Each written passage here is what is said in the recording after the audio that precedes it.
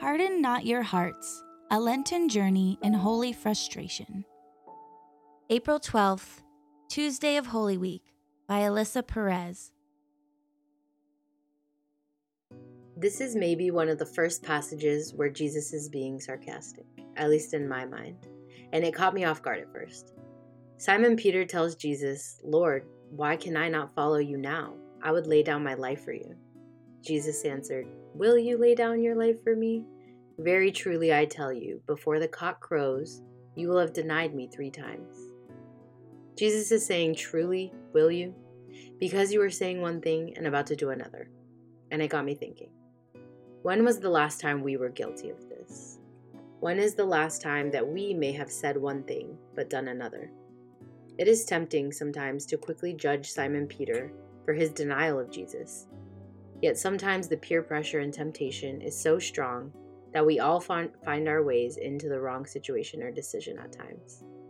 This reading feels very timely for our Lenten journey as we move closer and closer toward Easter during this Holy Week. How many times have we been fickle in our commitment or made exceptions out of convenience to our Lenten observance? I am for sure guilty of it, and Simon Peter's story is a good example for us to reflect on.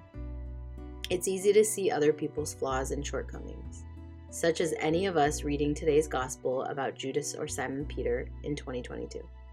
We may think to ourselves, how could Simon and Judas do that to Jesus? I would never. And yet, how can we instead turn our prayer and inward reflection to refocus our energy and frustration into looking at our own lives? May those without sin throw the first stone.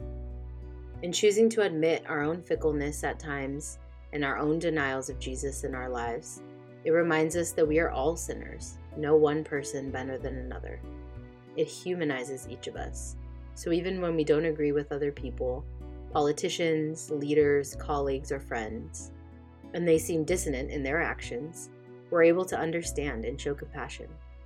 We all have something to work on in terms of living out our values, and today's readings invite us into reflection about our own commitments and our own beliefs. Do we act in accordance with our beliefs and values each day, or do we have some things to work on moving forward in these last few days of Lent?